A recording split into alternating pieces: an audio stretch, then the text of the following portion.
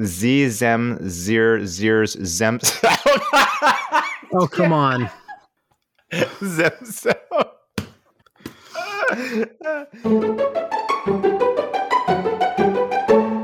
Welcome back to Reason Together, the podcast for Christians who think about stuff. I'm Thomas, here with my good friend Daniel, as always. And good morning.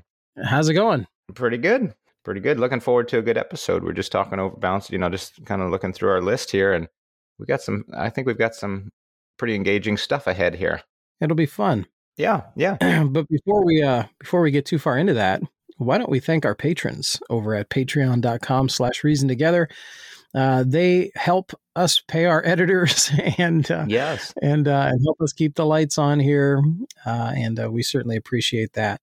Thanks to them, we now have a blog editor / technical editor, and we have a podcast audio editor. And we're grateful for that we can just sit down and have a conversation and have other people kind of take care of everything else.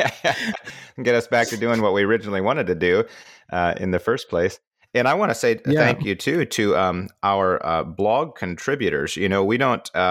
Yes, we have a list of guys who contribute on an occasional basis, some thoughts of theirs.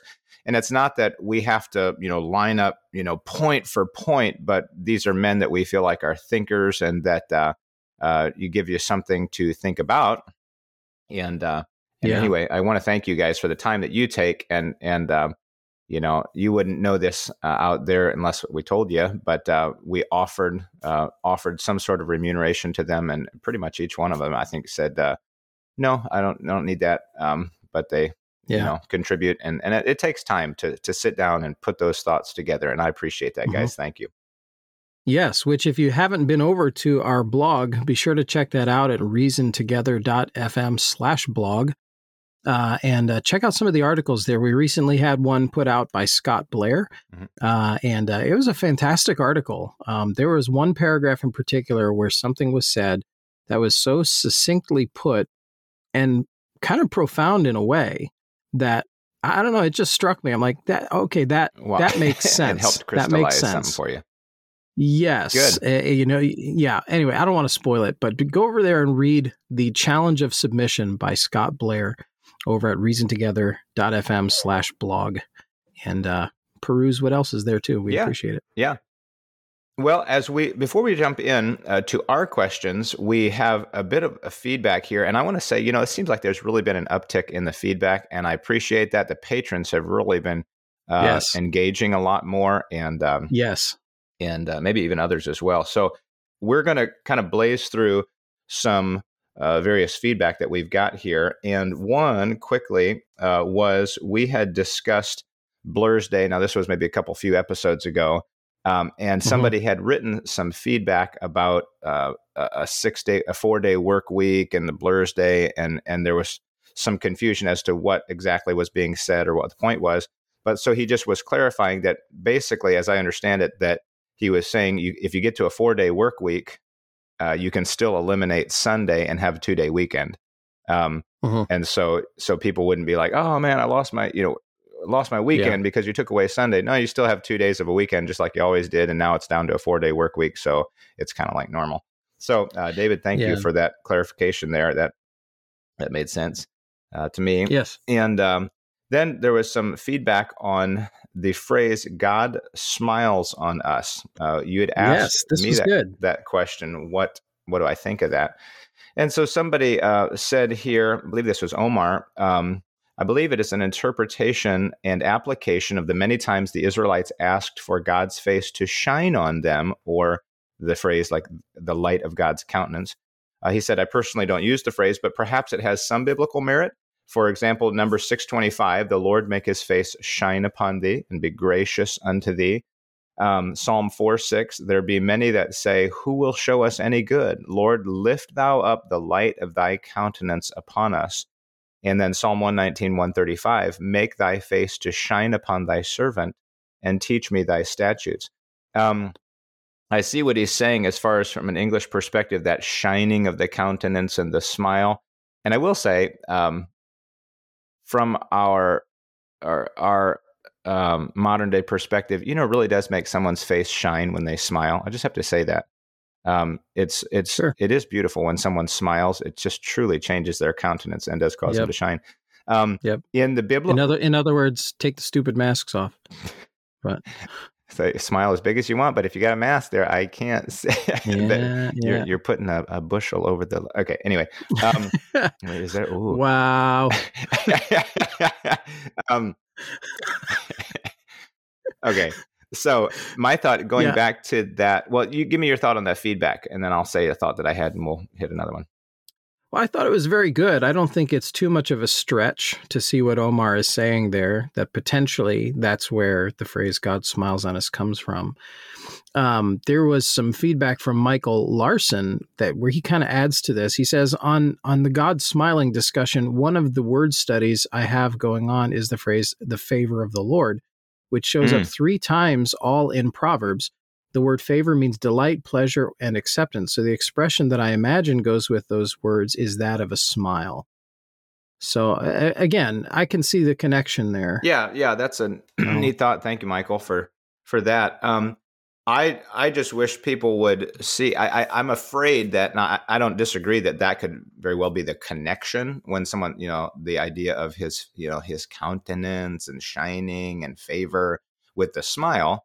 It's, do people really understand when you say God smiles on us? What does that say to the average person? Like, he just sort of benignly smiles upon us as, children play. I still don't really know what that means when somebody says God smiles on us. Okay, does that mean like he's happy with what you're doing?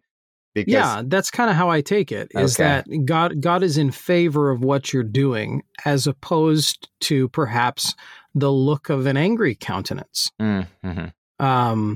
It's kind of how I take it. And that's why I can see what Michael is saying here, that the favor of the Lord seems that it would project a smile sort of response. Yeah. And though, I mean, not to be overly pedantic, God is a spirit. It's a little anthropomorphism there, but okay. So a little anthropomorphism. Yes. So anyway, but that makes sense to me. So the next hope is that people actually use it correctly. Like God's not smiling on whatever they happen to want him to be smiling upon. Yeah. But well, I mean, can I go on a tangent for a second? Sure. I kind of out of left field. It's not on our list of things to talk about, but my wife was recently looking at some promotional materials booklets, the things they send to churches like all the time, and you have so many of them, you could plaster your walls with them. And they have like little mugs and keychains and ink pens, man. Yeah. Pens. Yep. Where they have Bible verses or sayings on them. Right. And she's looking at the ones particularly for ladies, because she wants to have a ladies' tea again soon. And, all of them say, like things like, you're God's masterpiece or something like that. Something essentially to the effect of, you're perfect just the way you are. Don't let anybody tell you otherwise. That sort of thing. Wow. And while it doesn't say those exact words, it kind of conveys the idea that, as a woman, that maybe you're underappreciated and you should just appreciate yourself, and because God appreciates you just the way you are and all of that. And my wife and I couldn't figure out, and my wife in particular, she's thinking, am I being too particular about my feelings about this, because it's just a mug or it's just a bookmark or something like that. But yet at the same time, it's conveying in a sense that, no, you don't need to really grow. You're just fine as you are. And that's not often the message we want to convey. I mean, not that we want to stick, on mugs like, thus saith the Lord, consider thy ways, and repent or whatever, that would be the opposite extreme. But do we really want to convey the message, not just to ladies, but even if there were, I don't know that there's too much men's promotional stuff that uses sayings like that. You're God's masterpiece. Most men are like, what? I don't care. Whatever. Break up your fallow ground. Father's Day mugs. But are we being too fussy there? Are we being too particular in wanting to avoid kind of conveying the message that, you're fine just how you are? To me personally, no, you're not being too particular. Thank you. Because it is The way I see it is, it's kind of a humanistic perspective. It's focusing on the person. Like, look who you are. Look how special you are. Well, this is true, but the focus ought to be on the Creator. Bingo. That's exactly, well, I mean, not exactly, but that's similar to what I said to Rosa. I said they're very human-centered mugs. Yes. Mm-hmm. And I think you're kind of in safer territory when you make them God-centered, Yes. Promotional materials. You can't go wrong saying something that is in praise to the Lord if you're going to put a saying or a scripture verse on something. Whereas these things seem to be very human-centered. But no, I realize that probably a lot of people listening to this would probably find us being way too fussy about that. But I just felt like it was something at least worth talking about. Just throwing it out there. Oh, yeah. Anyway, All that to circle back around here to at least somewhat land the plane of this discussion of God smiling on us. Mm-hmm. I think it has to do with the concept of the favor of the Lord, but you can't legitimately say God's smiling on you all the time, depending on what you're talking about. Yeah, if you're not obeying the Lord and pursuing Him, and just kind of living life like you want to live it, and then saying God's smiling on me because I'm special and He loves me, whatever. Right. Okay. Right. All right. Thank you guys for your feedback on that one. Yeah. Do you want to cover Michael's feedback here of the law of first mention, and then we can get into a little more of the more serious side of it? Yeah, we talked about the law of first mention, and which is something akin to saying, well, the first time that something is mentioned in Scripture is somehow sort of definitive and a basis for our understanding of the other mentions of that thing in Scripture. Am I right? Sure. Yeah, but okay. I mean, not just in Scripture, it is somewhat of a general principle of any hermeneutics is that when you read a book and they establish a word in chapter 1 and its use, you kind of carry that usage of that word or phrase with you throughout the book. Okay. But we kind of both bristled at the idea of calling it a law on that episode. But Michael writes in, he says, a friend of mine pointed out that the first recorded words of Abraham were his concern for his 60-some-year-old wife, quote unquote, stopping traffic in Egypt.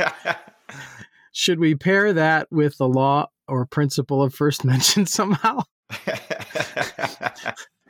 Okay, so if I take Michael's kind of tongue-in-cheek statement here to its conclusion, that means if you really think your wife is pretty, lie to everyone about her.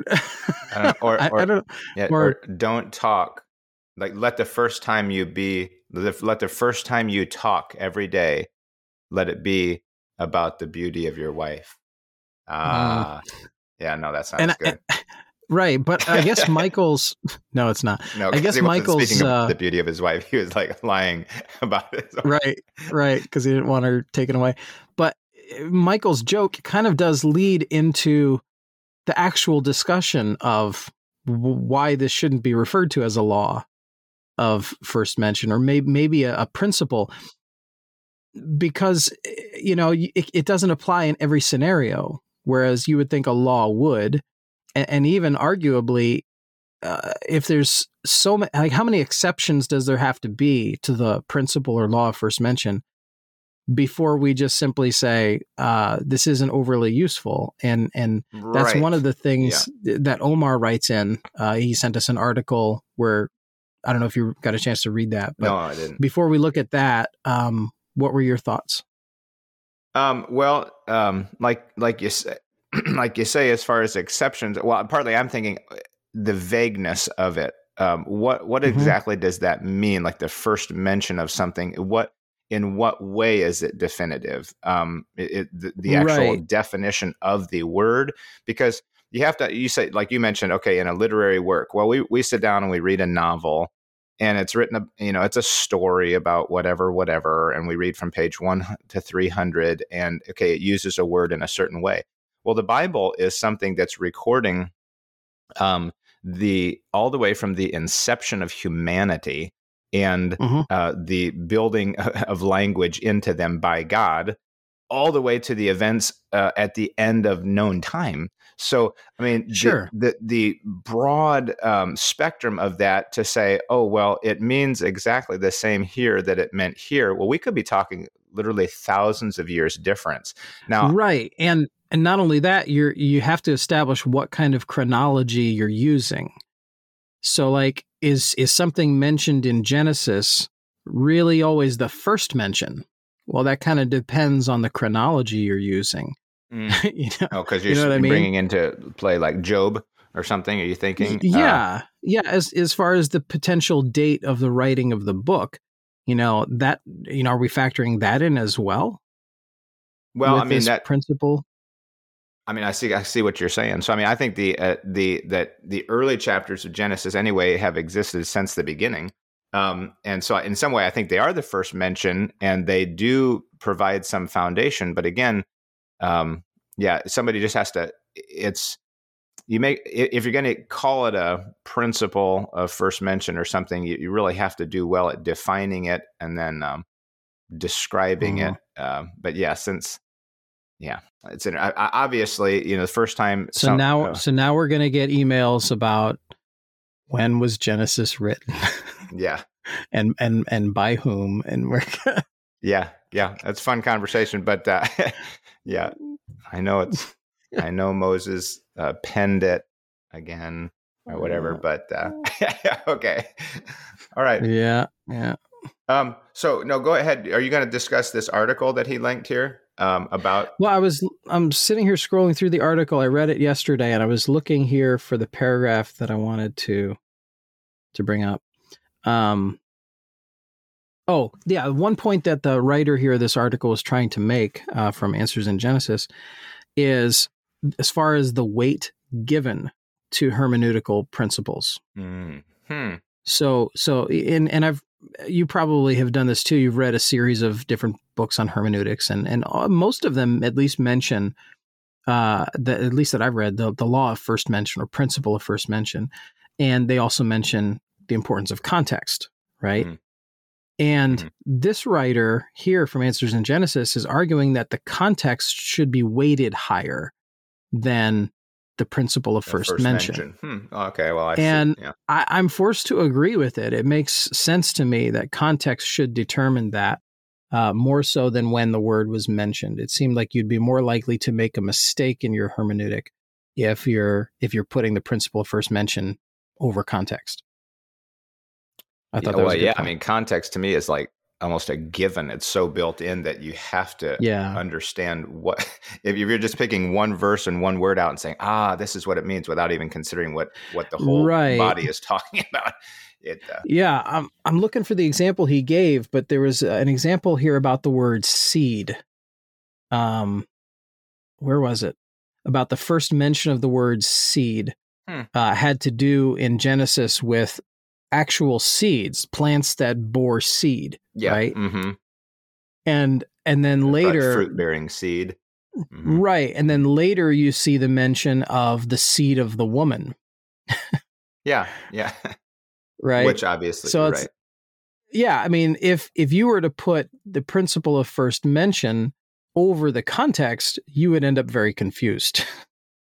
If you took it to that first mention to be a strict definition of what that word meant, because obviously, the example you're giving there, they gave, is within verses of each other. Yes. And the time frame is within days of each other, the seed of woman and the seed of the fruit. So it's not like there's some, obviously the root meaning of that word has to apply to both situations. Right. Yeah, and then later God tells Abraham that I'm going to give land to your seed, right, forever. And in the New Testament, Paul cites this promise to Abraham several times. And the writer here says in Galatians 3:16, Paul uses the fact that zera, which is the original word here, is a collective noun, as in the Greek word sperma, to make the point that the promise made to Abraham about his zera was about Jesus Christ. Which is interesting because you have all of history essentially moving forward from Abraham. Paul comes on the scene under inspiration and basically goes, in a sense, backwards in time to reverse the usage of that word. and says, well, that's referring to Christ. Does that make sense? Kind of, yeah. I mean, yeah. Maybe the way I'm saying it is confusing you, Yes, but the idea that without Paul's mention of that in Galatians 3:16, we might not really understand that he was talking to Abraham about his seed, Christ, right, singular seed person, in particular. Yeah, right. Paul clears that up later. So, the principle of first mention, in a sense, there gets kind of reversed by later revelation in Galatians 3:16, if that makes sense. Yeah, I see what you're saying. I'm not a big fan of VeggieTales, but I'm sure they could have a heyday with this seed of the woman, and seed of the fruit and things like that. Yeah, and Abraham, like land being promised to Abraham's seed. There's like a bunch of seeds laying out on the ground, and they're like, "You get land," and people are like, "Oh, that's funny, that's cute." Yeah, or I could see Babylon Bee doing some sort of satirical article about a confusion regarding the word seed there. But anyway, this writer here from Answers in Genesis argues that the principle of first mention is too flexible to be a genuine principle. Okay, that's maybe a good way to put it. Too flexible to be a genuine it's too principle. Flexible. And yet I know in some sense the principle can be used and does apply, right? I just think that maybe we shouldn't weight it as highly as maybe we have in the past. I wonder if I wonder if the thing is people are seeing something, and they're noting, there's a significance there, but they're misdefining it as a principle. Yeah. For instance, I was taught years ago, and this has been so helpful and intriguing when you look at words. And I mentioned this, I think, in the other episode, but sometimes words obviously have derivation. It's like somebody said just recently, it's like what do you call it, your genetics, built into say a certain kind, like into the dog kind, is the genetic code that allows for a lot of different variation. Well, similarly with language, language was built with that kind of a variability potential. So that, so just like what you're mentioning, this seed can mean, well, this or this or this. And that's all kind of built into the original word. And so people are seeing, to go back to say, it's interesting that if you consider, you look at a word that's used in this context and you look at it in this context and they're the same word and you're like, how in the world can they be translated these two different ways? Whether you say, what was the root idea from which both of those ideas sprang? And that kind of helps to color, oh, okay, I see the connection between them. Well, to me, that's like if you want to, sort of a first mention. It's a what was the root cause of that word, which would have been more evident, obviously, in the first days of Genesis. And then as time and cultures moved on and languages developed, yes, they sort of developed different strains of meaning in different contexts. I wouldn't really call that a first mention, but no, I think it relates for sure. Yeah. And I think that's valuable to see kind of the root of where the usage of the word started. But that's why I think it can't take precedence over the context. And I mean, we've seen, I'm trying to think of an example, and the only one that comes to mind without having to delve too deeply into it is the word ecclesia in the New Testament, right? We literally see the change in the usage of that word. And I know this might make some mad, but it did become adopted and used differently by Christ himself and later by Paul than the actual root traditional use of the word. It was used differently later, and we saw that change kind of happening. He kind of narrowed it to a specific context. Right. Yes. Yeah. And in the same sense that, I've heard said before, and I don't know how true this is, but the word content, where Paul says that in whatever state I am therewith to be content, that he actually ripped off that word from the Stoics. That it wasn't traditionally a Christian word. It would have been viewed as a Stoic philosophy, but Paul essentially Christianized it with proper usage, right? Not using it in the way the Stoics used it. They would have used it to suggest that we should just be completely without feeling entirely when bad things happen. Your mother dies and you feel nothing. That would have been the Stoic usage of the word. whereas Paul Christianizes it in a sense, but places it under the control of the Lord, that I've learned to be content in every circumstance because of the Lord. So it's not a lack of feeling, it's a control of feeling, right? And there you see the change in language right in front of your eyes. So yeah, I think learning the first mention can be important, but context should be king over it, if that makes sense. Yeah, I mean it's a good thought. I mean, it's to say, so obviously you're considering what the root idea of that word means, but then in this context, how is it being used? I think they have to be paired. But again, as it's defined, saying, well, the first mention of the word, is somehow defining. Well, okay, what is it? I mean, yeah, and is there? It's kind of like sometimes, is there even a consistency of what we mean by what we're saying? And if not, then sure, it's when we say, well, I believe in evolution. Oh, really? Like what kind of evolution? I mean, there's a variability. Oh, I believe in the Big Bang. Oh, really? Well, there's a significant variability in thoughts about the Big Bang. Did it include, just energy, or did it include time? Did it include matter too? And so when we say the law of first mention, well, what does that mean? Well, I think it means this. Well, I think it means it. Well, then does it really mean much of anything helpful? I guess. Right. Well, and what if a word has multiple good meanings to it? For example, the word light in Scripture is sometimes used to refer to actual light, like the stuff that helps you see. Right. But other times it refers more to like revelation, like information given from God. That there is light. Jesus is the light that lighteth every man that cometh into the world. John chapter 1. Right. So what does that mean? Does that mean he actually glowed? No, he was revelatory in nature, both in word and in deed. Right. And prophetically you to see speaking. Things you hadn't seen perceptually before. Yeah. Right. So, using the principle of first mention there almost makes it's too flexible because the word has multiple meanings, multiple uses, I should say. We got to remember that word. Too flexible. Too flexible. Too flexible. Too bendy. You're sort of Gumby-like. Anyway. Okay. So that what else buttons up the law of first mention there. I think that is it right now for our feedback.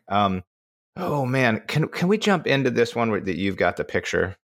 Yeah. The header. Go ahead. This was actually not my picture. This was sent to me from the listener who who sent this question in. So one of our elite patrons wrote in and said, good morning, Pastor Tom and Daniel. In workplace emails, I'm seeing the gradual increase of the use of personal pronouns in signatures.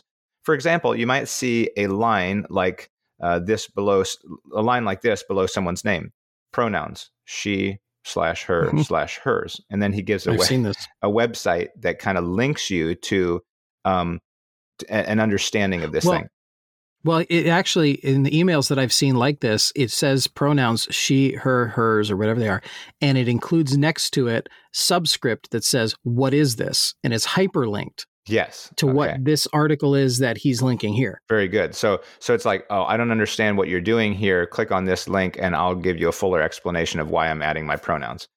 The link goes to a website like mypronouns.org that explains what I can only describe as the depravity of man. Interestingly, thus far in my workplace, I've only seen emails like this from people whose biological gender actually matches all the pronouns. Yes, this is true. They're purely virtue signaling. My question is how a Christian should respond. Should we ignore this? Should we have a one-on-one talk? Most of these people don't work in the same location, so the one-on-one isn't really an option. A thought came to me recently to sign my emails like the following. And he puts his name, Justin, and last name, and then his vocation. And then underneath it, he puts born again. What does this mean? In parentheses. Yeah. With the what does this mean linked to a presentation of the gospel. Is this dropping to their level? Good question. Or would it perhaps be construed as mockery? Christians frequently remain quiet. I didn't know the number of meteorologists that were Christians until I heard of others struggling with vaccine mandates. By remaining quiet on these issues, are we simply going to watch the world decline and push Christianity into a smaller and smaller box until we realize our freedoms are gone? Curious as to your thoughts. Okay. I have an idea here. Yeah. Let's answer the question, yes or no. Are we in favor of doing what Justin is suggesting here? And I'll count to 3 and we'll both answer at the same time. Okay. All right. Okay. So you say 3 and then we answer like on the next second. Yeah. Yeah, you ever do that, like rock, paper, scissors, rock, and like they get confused, like 1, 2, blam, and he gives it. No, you're supposed to wait till 1, 2, 3, blam. Like on 3 or after 3. Right, after 3. So, all right, we'll go after 3. Mm-hmm. Are we in favor of doing what Justin is asking here? 1, 2, 3. Yes.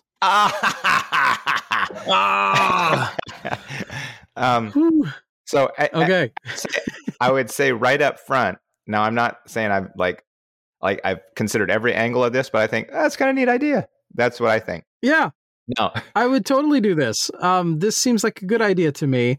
And no, I don't think it's dropping to their level. Because I think most of the time they're just confused. These people, in a sense, should have our sympathy as Christians. They're confused. They're very confused. And so, no, we're not dropping to their level. And I suppose some could perceive this as mockery, but you can't control everyone's perceptions of you. I think if you did it right and you did it in an earnest way, then no, it's I wouldn't say it's mockery. And honestly, even if some people did perceive it as mockery, so be it. I think it's totally fair. Yeah, I mean, just thinking about, okay, so what they're doing is they're saying below their signature, this is how I identify. And for you to say, I identify as a Christian, that's what I always am and want to be perceived as. Yep. I think that's fair. And now they are going to see that as a mockery if they're really like PC, then you're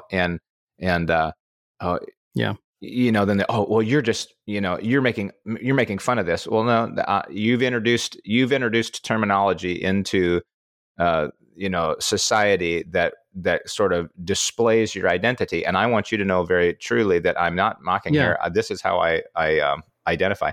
I have to. Well, no, and I think it's fair. I think it's fair to ask. So, if you're putting your pronouns here, you're suggesting you believe that a man or a woman could declare that they are the opposite sex just by saying so. And I realize that the people on the left would differentiate between sex and gender, but that's just semantical smokescreens. Don't buy into that. But just by thinking that you are, because you feel like you are, makes you something.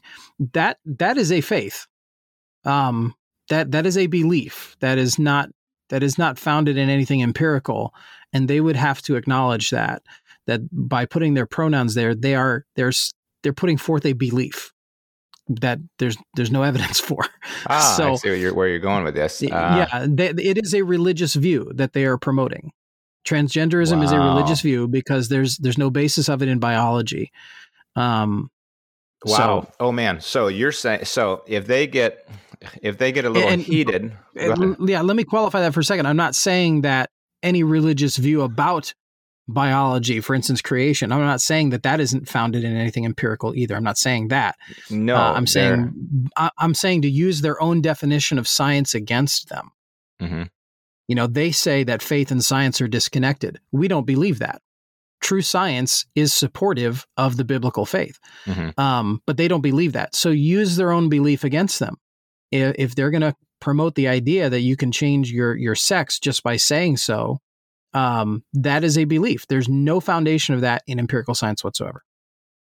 And if they're upset, that you won't accept their terminology, they should understand. They shouldn't be upset with you over declaring your faith, right? Correct. Correct. So I have to. Okay, so he links to this website, and was it mypronouns.org, and I just have to say something on the just ridiculous nature of where we're at in society with as regards language. Are you going to read this picture? Is that what you're going to do? part of this this article Because here. I need to brace myself if you're going to read this picture, the list of pronouns. Oh, no. Let me know before you do that. No, not yeah. I'll let you know before I do that. No, in the article itself, I just have to draw this out. They make in this paragraph. So they're describing, of course, from a sympathetic perspective. About pronouns and why they're significant, why they matter. And listen to this statement. These assumptions, often people make assumptions about the gender of another person based on the person's appearance or name. Like if he's 250 pounds and he's chiseled and he's named, Ted, then you say, I think he's a man. And like, what? That's an assumption. These assumptions, they say, aren't always correct. Now listen, and the act of making an assumption, even if correct, sends a potentially harmful message. Like, wait, what? I assume that you're a man, Ted.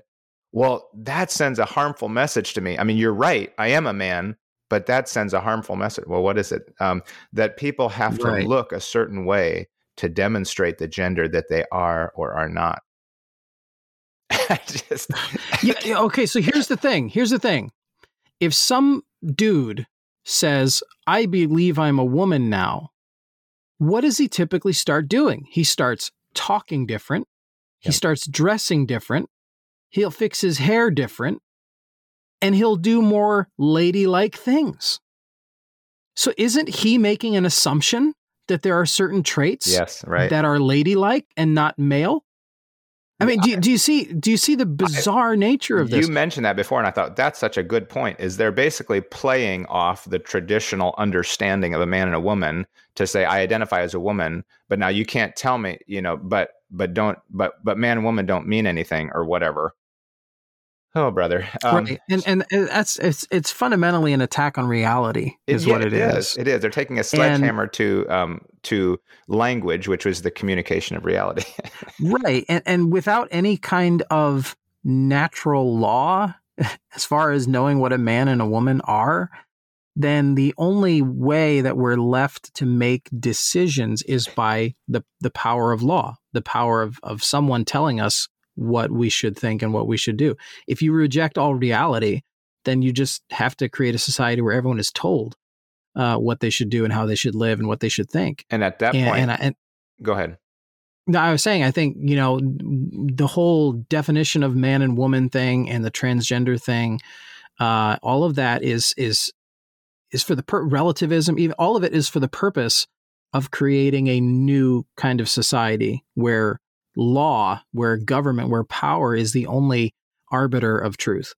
And that's a good way to put it, is arbiter, because there at that point there is no objective law, because they've basically dismantled language itself. So you can't have any sort of objective truth at that point. It simply has to be power, who is strong enough to enforce. Yeah, it's all chaos. Okay, so I have to, I have to, but this is going to be kind of fun. What pronouns apply to you? So brace yourself here. Some examples are shown below. Hold on. Let me get a breath, because this triggers me. Okay. Yes. That's right. Yeah. I get triggered. In through the nose, out through the mouth. Slow, deep breaths. Count to 3 and exhale. Count to 3. All right. This is threatening my emotional comfort. Okay. I need a safe space. Look. All right. Look, Tom, you're in your office. As sacred as it gets. By you reading this here while I'm in my office, you're threatening my safe space. I feel threatened. So is this from that website? I believe it is. Okay. I think this was an attachment to the email, if I remember right, from Justin. So honest to goodness, as I look at it, usually in English we have first person, second person, third person. So it's I, you, was it I, you, we, and him and they, and different things. Okay, so here's this has 5 columns, 1, 2, 3, 4, 5, and it says here's some examples of what pronouns may apply to you. So I don't know if this is considered like a first, second, third, fourth, fifth person. There's 5 columns, and there's 1, 2, 3, 4, 5, 6, 7, 8, 9 options in each of the 5 columns. So the first option across the 5 columns is apparently the pronoun ae, which hasn't up to this point existed, but there's an optional F on the beginning. So you can either be A or Faye, apparently, if I'm saying this right. And then there's A or Fayer, and that actually applies to both second and third. And then there's Fayers and Fair Self. What? When you add the self, it's just so funny. Okay, so you've read column 1, and I'm already vicariously embarrassed. like I'm not just embarrassed for you. I'm just embarrassed hearing this. It's like this is really a thing that some people are earnest about. Anyway, go ahead. Okay, so the second one is I don't know. I'm not sure if you say E or if you're like kind of Canadian when you say it, or like A, A, because there's like E/EY. So like maybe you can say A or M or Ayer, Ayers, or Ayer Self. Now here's a couple that we actually there's he, him, his, himself, she, her, hers, herself. Because those we're used to.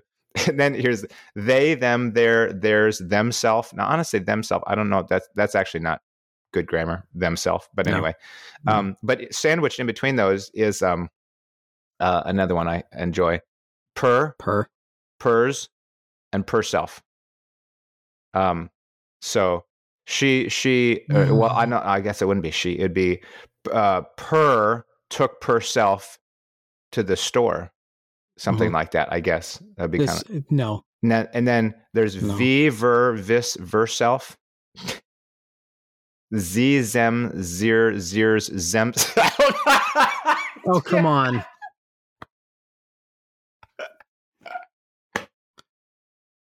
Zemself. I mean, you laugh, and it is sort of funny, but I mean, there are people who really think this is how we should be talking, right? And I'm truly not belittling, as you call it, the what would you call it earlier? You know, it is a I don't know, a sickness, or what do they call it? Dysphoria. It's a delusion. It's a dysphoria, disorder. You know, some people, if they are struggling with this and there is such confusion, you know, sometimes as Christians, we live in such a sanctified, structured environment that we forget what it actually means to live in absolute chaos and anyway, so some people truly live in an environment that's that they don't have the knowledge that we have, and it certainly more easily lends to confusion. Not to say that they don't have revelation and that they can't know God. I understand. So I'm not making fun of the people, but whoever came up with the chart deserves to be laughed at. Okay. Yeah. And well, this themself is just kind of almost sounds like you're playing a game like they took themself to the store or whatever. Someone sent me this meme. I guess it's a meme. I don't know exactly whether it falls into the category of meme. I don't know what meme is all the time, but so someone sent me this meme thing here, and it has a picture of let's see, 1, 2, 3, it's nine people, and the heading is "No wonder the young people are so confused." And it has a picture of Elizabeth Warren, Senator Elizabeth Warren, and it says Native American. Remember, she claimed to be Native American. Yes. And she's not. Right. Yeah. And it has a picture of Kamala Harris, and it says African American. When, if I'm not mistaken, she's actually of Indian descent, from India. It has a picture of Michelle Obama, and it says oppressed. When, of course, she made it to become the second lady of, or first lady of the United States. It has a picture of Joe Biden, and it says competent. Oh. When, truth be told, the man has kind of failed at pretty much everything he's done. It has a picture of George Floyd, and it calls him a hero. A picture of Bill Gates, calls him a scientist. A picture of Greta Thunberg, and calls her an expert. Oh. A picture of buildings burning down at the riots, the BLM riots, says mostly peaceful. Yeah, and a picture of I forget this guy's name, but it's a transgender. It's a dude trying to be a woman, trying to look like a woman. Caitlyn Jenner, or are you talking about no, the one who's doing the sports? No, it's one who's actually been given some sort of policy or administration type. Oh, right. That was the government. Woman of the Year in Time magazine. That yeah. The Woman of the Year was actually a man. But it has a picture of all these people where you're supposed to not believe reality, and it says no wonder the young people are so confused. So this is true. This is a perfect example, I think. When you just basically state untruth and violate reality and act like it's normal. Yep. So anyway, back to that original question. He was saying, if I sort of play, maybe that's not the right word, play along, and where they put their pronouns, I put born again, and I put a link to a gospel presentation. I think that's not a bad idea. And I think it's probably a good thing for many Christians to be a little more vocal, a little more forward. I don't mean mean or aggressive. I'm just saying, I think we've been a little too quiet. Well, and here's the thing. Long. He's saying, okay, we're being quiet. So what do we do? So you either, to me, there's two things. You do be quiet and you just say, well, whatever they're going to do, they're going to do.